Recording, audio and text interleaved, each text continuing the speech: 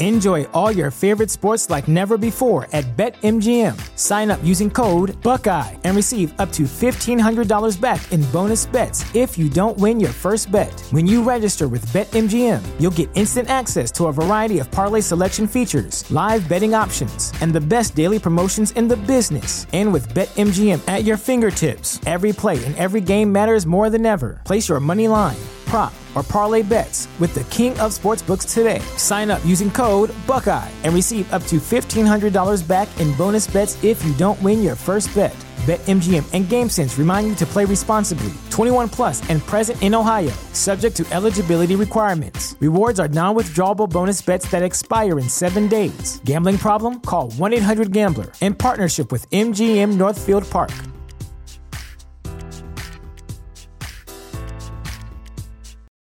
For the ones who work hard to ensure their crew can always go the extra mile, and the ones who get in early so everyone can go home on time, there's Grainger, offering professional-grade supplies backed by product experts so you can quickly and easily find what you need. Plus, you can count on access to a committed team ready to go the extra mile for you. Call, click Grainger.com, or just stop by. Grainger, for the ones who get it done.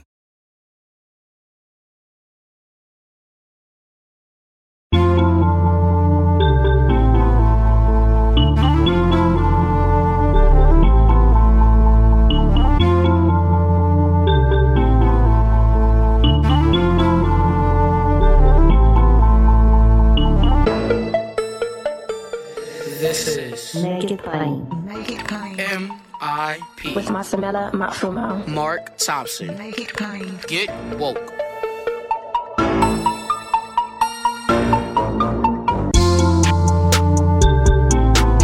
God bless you. Get woke. Folks, MIP is now COVID-free, meaning free to all subscribers as we navigate this pandemic. We're thinking about everyone, and we've got to get through this together. So for a limited time, no fee to subscribe to Make It Plain on your favorite podcast app.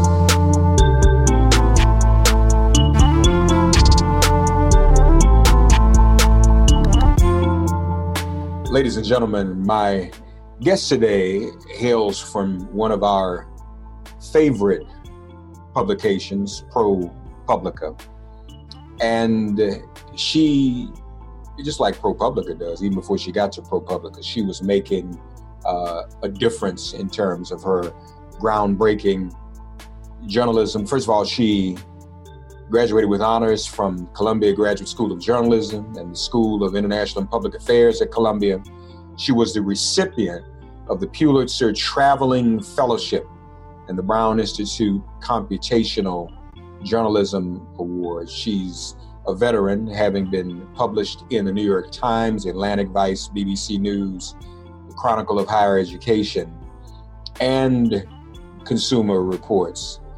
Prior to joining ProPublica, she was a recipient of a Fulbright Fellowship to Israel, where she reported on the plight of refugees from Darfur and Eritrea.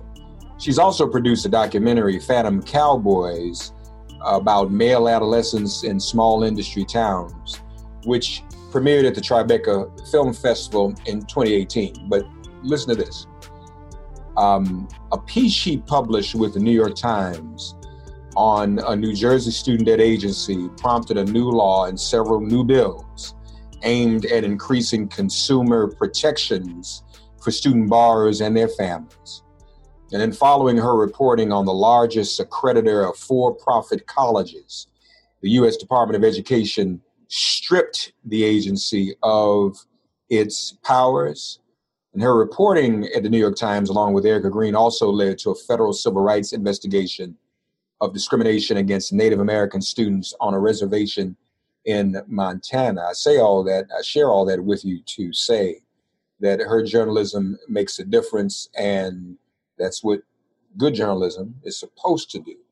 So the story we're going to talk about today may have a similar effect in the sense that she wrote about, along with Joshua Kaplan, about the New Orleans hospital system sending patients with coronavirus home to die. And now that that has been exposed, the Louisiana Legislative Black Caucus is looking into investigating.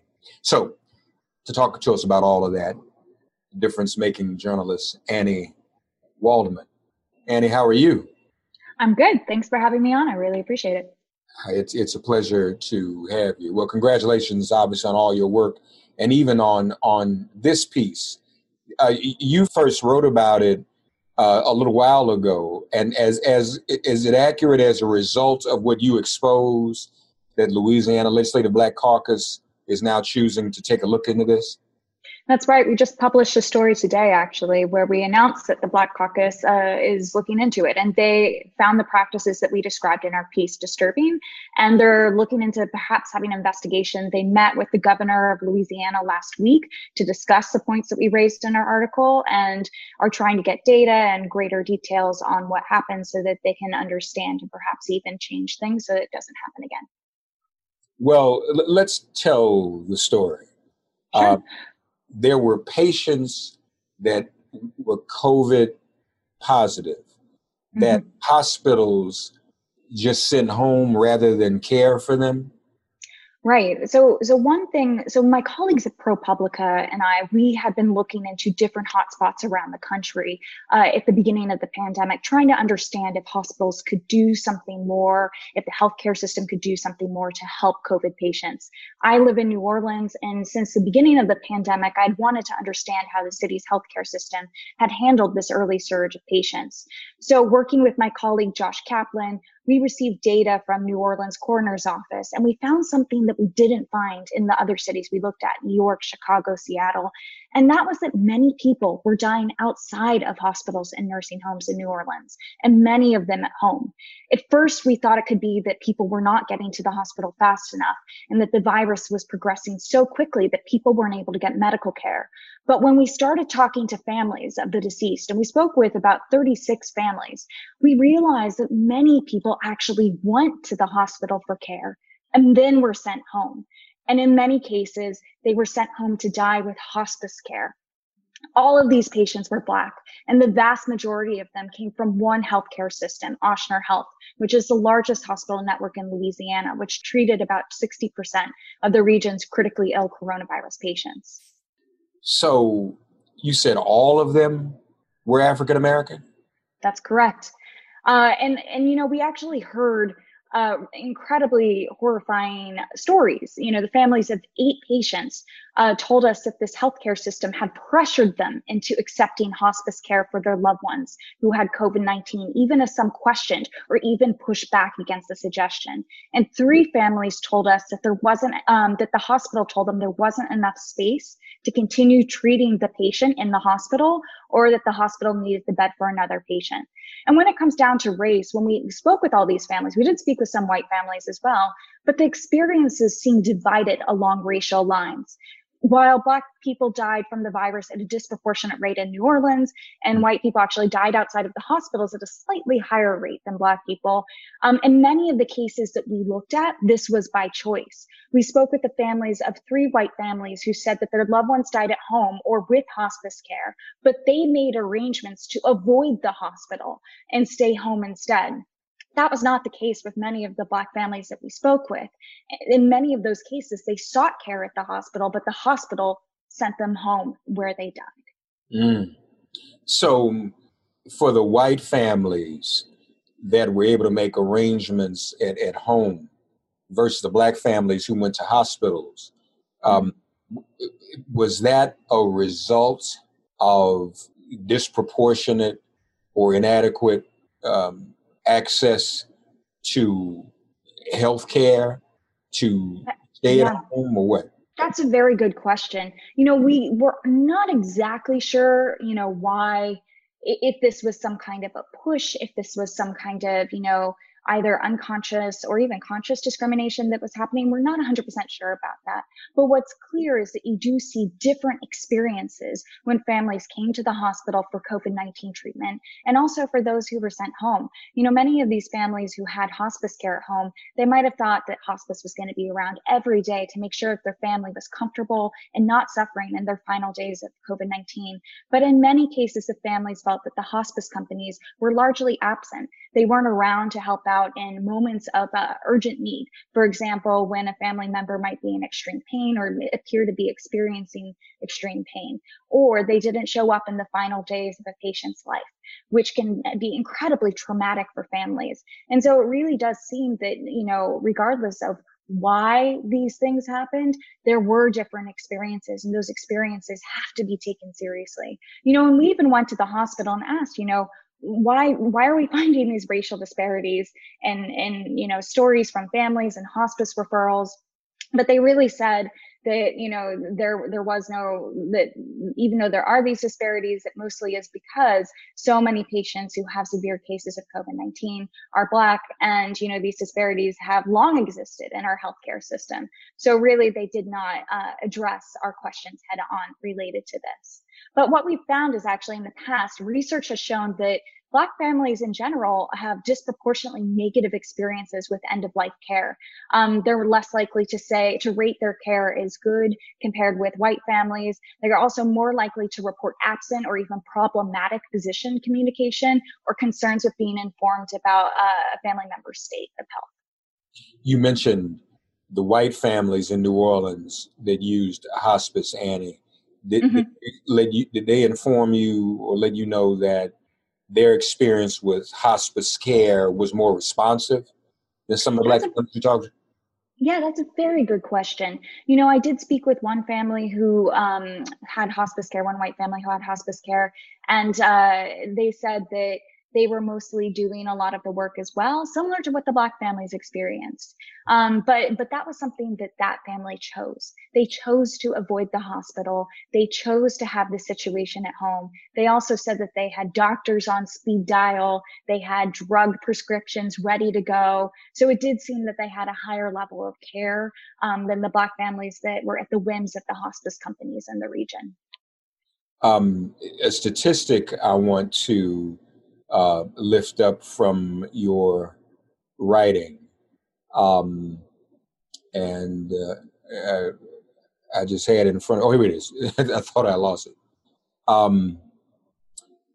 Nationally, coronavirus patients aged 85 and older died at home only 4% of the time, according to data from the Centers for Disease Control and Prevention, you write. But local coroner records show that in New Orleans, it was 17%, 4 times as many died at home. That's a lot. Yeah, no, the data was a red flag for us. Prior to the pandemic, an increasing number of Americans were actually choosing to die at home with hospice. But the data during the pandemic, it actually shows that this trend has flipped, with most COVID-19 deaths actually occurring in the hospital because the disease is so severe and individual patients actually rapidly decline pretty quickly. So an expert told us that if we found an area in which there were lots of home deaths occurring, it was a signal that there was potentially an overwhelmed healthcare system. So when we saw these rates in New Orleans, we knew that we had to dig deeper and find out why the numbers were so high. We also spoke with hospitals in Seattle and Chicago and New York City, which were 3 other early hotspots. And we asked them about whether they used hospice care in this way or sent patients home in this way. And they said they didn't. They said that, the threat of infection to vulnerable caretakers, as well as the potentially harrowing deaths that family have to weather alone, were too much of a hindrance for them sending patients home. So they handled most of the palliative care cases inside the hospital.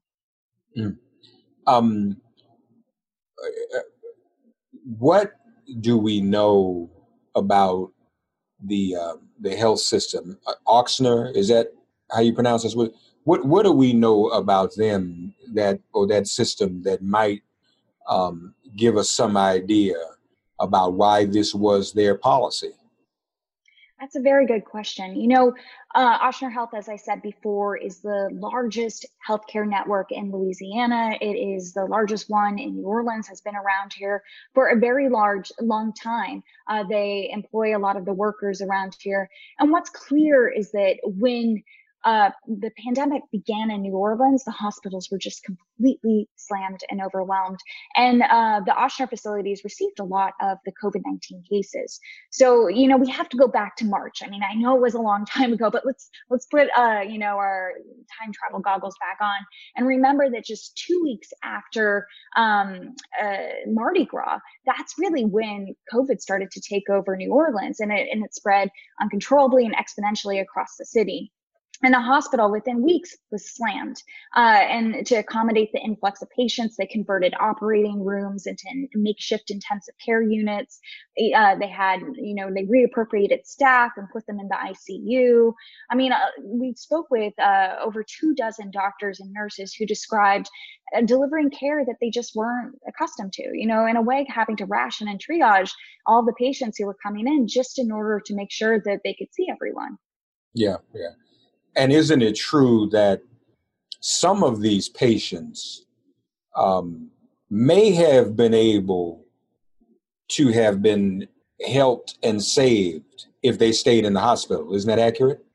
Yeah, that is accurate. Let me tell you a little bit about Sarah Johnson. She's one of the individuals that we profiled in our story. She was an 86-year-old woman, a mother of 6 children that she raised mostly on her own.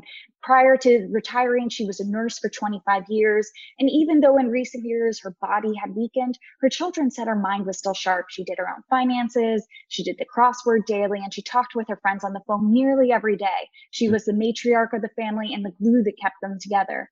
But right after Easter this year, in early April, she fell ill and she couldn't get out of bed for a couple of days. Her family called 911, and emergency technicians found that her blood oxygen saturation level was so low, which is a sign of COVID-19, that she needed to be brought into the hospital.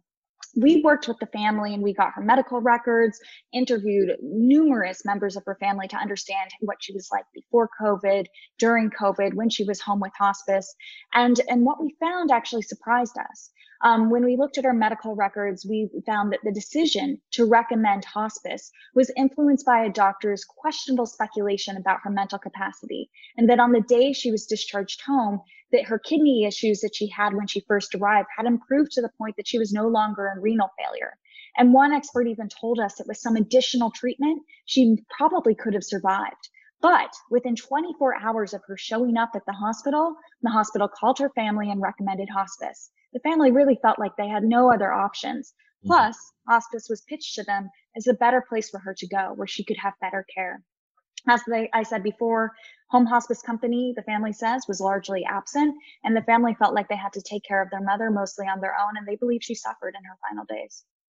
I can, as an African-American, personally speak to experiences. Not a lot, Annie. I've been fortunate to have had some decent doctors, but I had a couple of situations where we as African-Americans are dismissed, especially in the ER, not taken seriously. So this does not surprise me in a crisis such as this, that there would be even more of that going on. That type of discrimination on top of the panic of a pandemic. But as you looked at other cities and states, that wasn't the case. University of Washington Medical Center, quote, "We sent nobody, 0, home on hospice to die of COVID." So how do they get it and New Orleans doesn't? Absolutely. I mean, and, my colleagues and I, we reported on Chicago. We reached out to the families of the first 100 people to die in the city, the majority of them African-American. And we didn't hear this at all. And when you compare Chicago to New Orleans and you hear one story of people going home and then you turn to Chicago and it's people staying in the hospital and getting medical care, it's a flag. You have to question why. Also, in your reporting, you spoke with nurses who are alleging that there were do not resuscitate orders, am I correct, signed by doctors without family input? Yeah, that was one of the most troubling things that we heard from doctors. You know, we were trying to understand what was it like at the height of the pandemic? What was the experience like for doctors and nurses who were just completely overrun? And we heard from 3 individuals who worked at Ochsner Health, who were medical staff members there, that as capacity shrunk, they adopted a very unusual method to withhold life-sustaining care from patients with poor prognoses. In some cases, doctors gave patients do not resuscitate orders without family or patient consent, sometimes overruling families that wanted everything done for their loved one. We're actually still looking into this right now, but that was something that, you know, was so eye-opening because we spoke with individuals at different facilities who didn't know each other, who had completely similar things to say. Yeah, that's pretty scary. I want to lift this up. Is you right? In 2016, a top Ochsner attorney published an article in Ochsner's medical journal that asked what doctors should do when they believe, quote, any clinical treatment other than comfort care will be ineffective or harmful to a patient, end quote. But the patient's family is, quote, in support of doing everything, end quote. The lawyer wrote that it would be, quote, prudent to have 2 doctors sign off before implementing a do not resuscitate order unilaterally. Have you ever seen anything like that in the health system? Is there precedent for that? I've never heard of that. Yeah, so, you know, while it is very controversial and contentious, you know, it isn't illegal. It actually is allowed, you know, as the lawyer said in the article.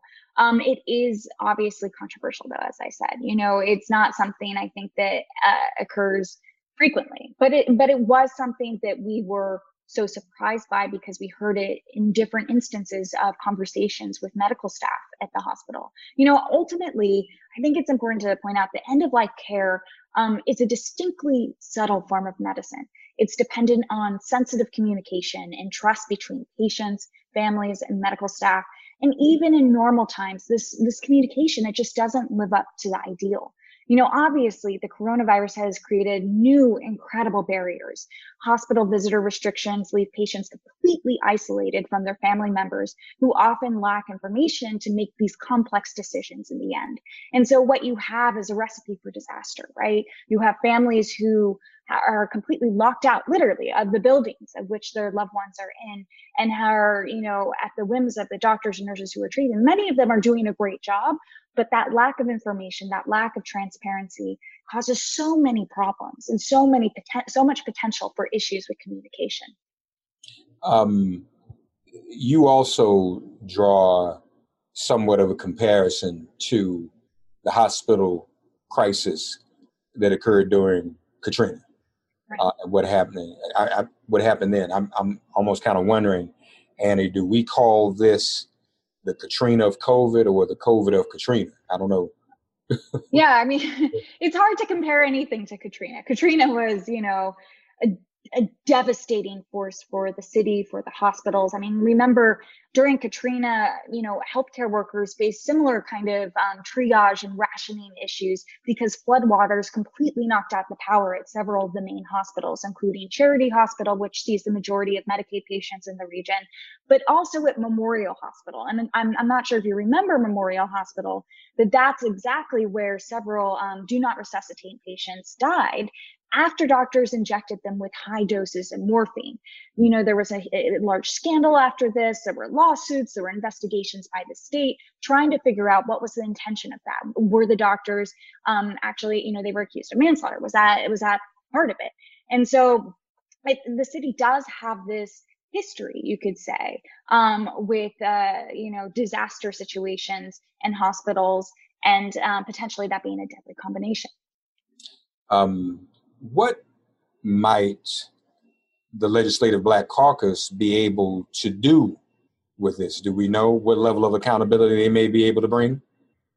Yeah, so the Legislative Black Caucus drafted up about a dozen questions in their letter to the governor's office. And the governor's office could potentially open up an investigation. They could look into, the individual cases that we outlined in our story, but they also could look more broadly, trying to understand why these disparities are existing and understand, were there any policies that were in place at these hospitals that led to some of the, horrific stories that we heard from families? And what more could be done, I think, is the important thing. What systems could be put in place in order to improve the communication between families and hospitals in, the months to come. I mean, this pandemic is not over. We're just halfway through it if we're lucky.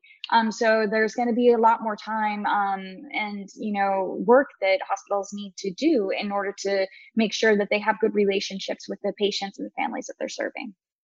Tell us, Annie, the story of Irma Winston. So Irma Winston was a lovely woman who actually worked for the post office for many years. She rose the ranks. She was a role model for everyone in her family. She was very involved in the social scene in New Orleans and Mardi Gras. And she got COVID-19, like so many people in the city. Her family members took her to the hospital, where she was there for a number of days before they received a phone call as well, which were essentially telling them there's nothing more that could be done. And they were pushing the family into in a newly set up inpatient hospice facility.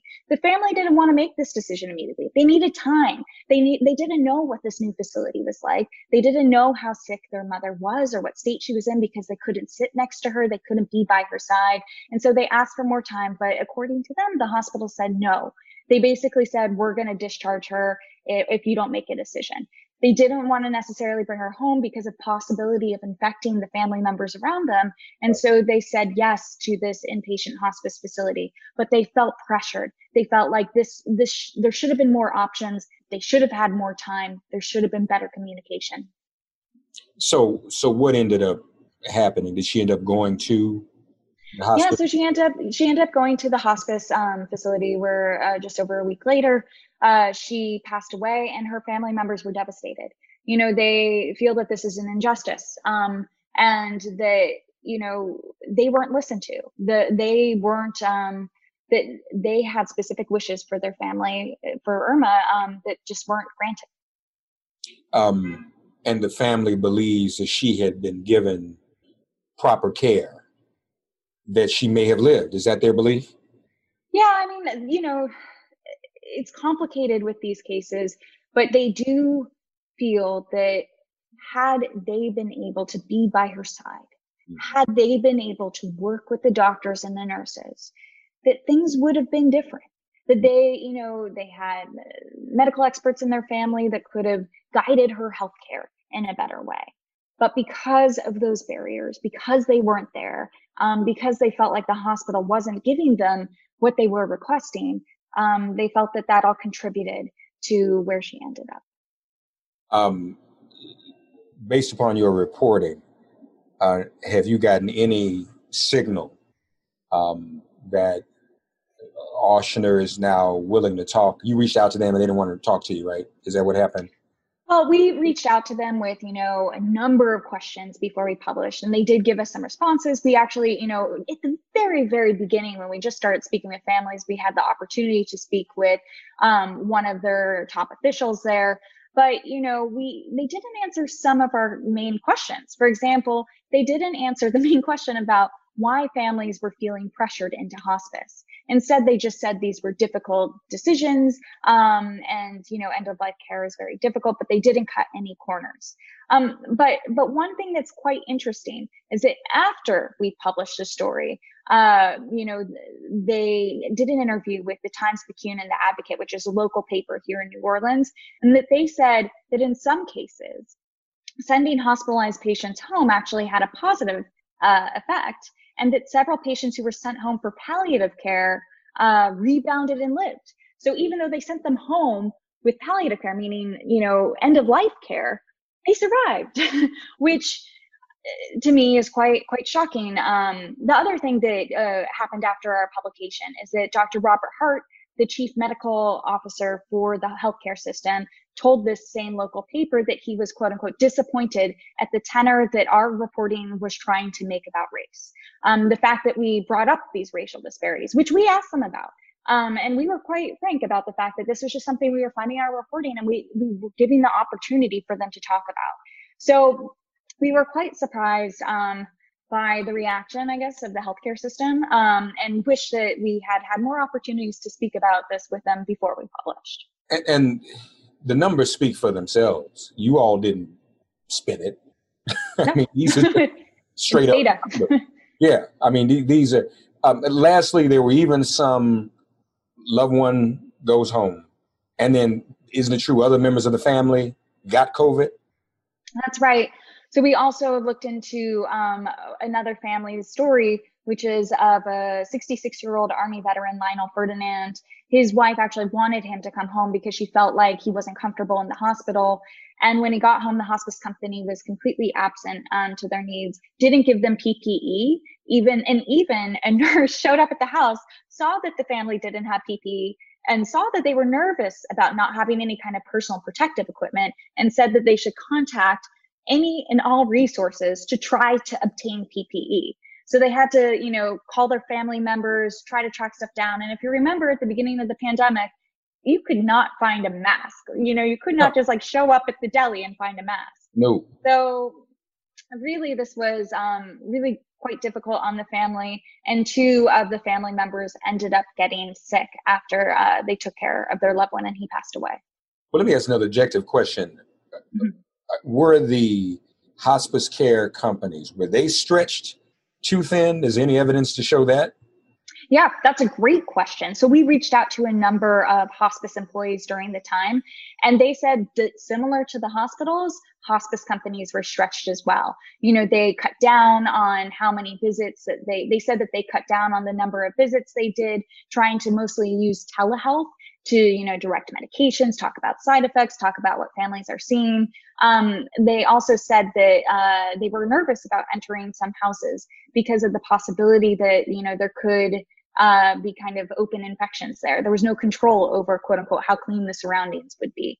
We also found out that the federal government ended up scaling back hospice regulatory requirements in March, which allowed telehealth to replace face-to-face visits if feasible and appropriate. So even the government was aware that hospice might be stretched in this way and allowed them to kind of cut down on those in-person visits that are so important. Yeah. We're talking about New Orleans, and folks, it seems like an eternity ago, but we all remember some of the early stories that were coming out of New Orleans, Mardi Gras, the possibility of it having a disproportionate impact. Last thing, Ann, and then I'll let you go. Do you think, or have you been able to discern whether or not, we know the national response was non-existent. Had there been a better and a more prepared national response, couldn't New Orleans have even done better than what we're talking about today? Yeah, that's a great question. It's hard to kind of turn back the clock and be like, if New Orleans had boatloads of PPE, would have been more prepared. But, I think that we can safely say that looking back, if we had taken this a little more seriously, many cities could have been more prepared. Many hospital systems could have been more prepared. The science was there, and, people in power knew about it. So as the national leadership was saying, every city and state for themselves, then you put the pressure on a city like New Orleans to basically say, as wrong as it was, but still basically to say every family for yourself. In a way, the city's kind of, it's symptomatic of larger problems of being unprepared. It wasn't one doctor that created the situation or one nurse. It wasn't one hospital system.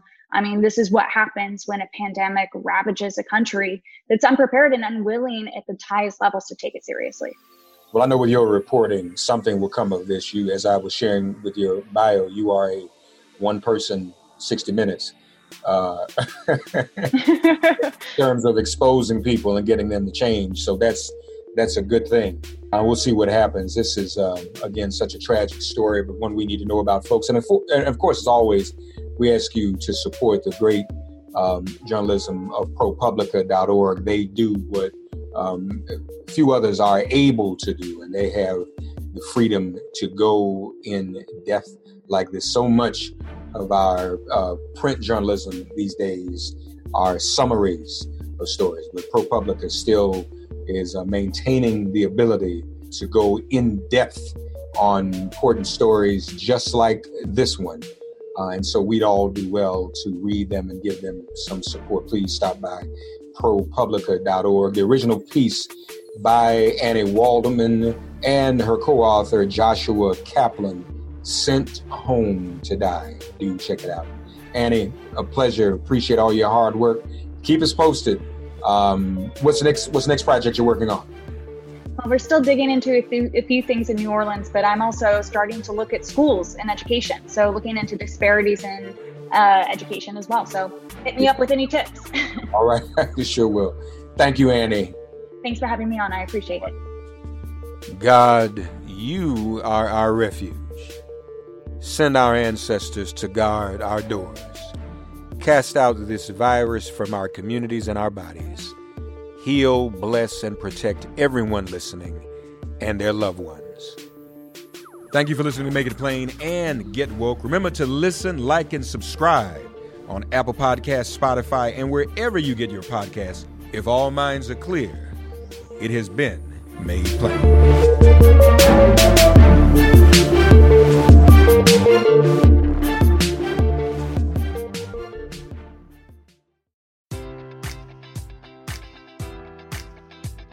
Enjoy all your favorite sports like never before at BetMGM. Sign up using code Buckeye and receive up to $1,500 back in bonus bets if you don't win your first bet. When you register with BetMGM, you'll get instant access to a variety of parlay selection features, live betting options, and the best daily promotions in the business. And with BetMGM at your fingertips, every play and every game matters more than ever. Place your money line, prop, or parlay bets with the king of sportsbooks today. Sign up using code Buckeye and receive up to $1,500 back in bonus bets if you don't win your first bet. BetMGM and GameSense remind you to play responsibly. 21 plus and present in Ohio, subject to eligibility requirements. Rewards are non-withdrawable bonus bets that expire in 7 days. Gambling problem? Call 1-800-GAMBLER in partnership with MGM Northfield Park.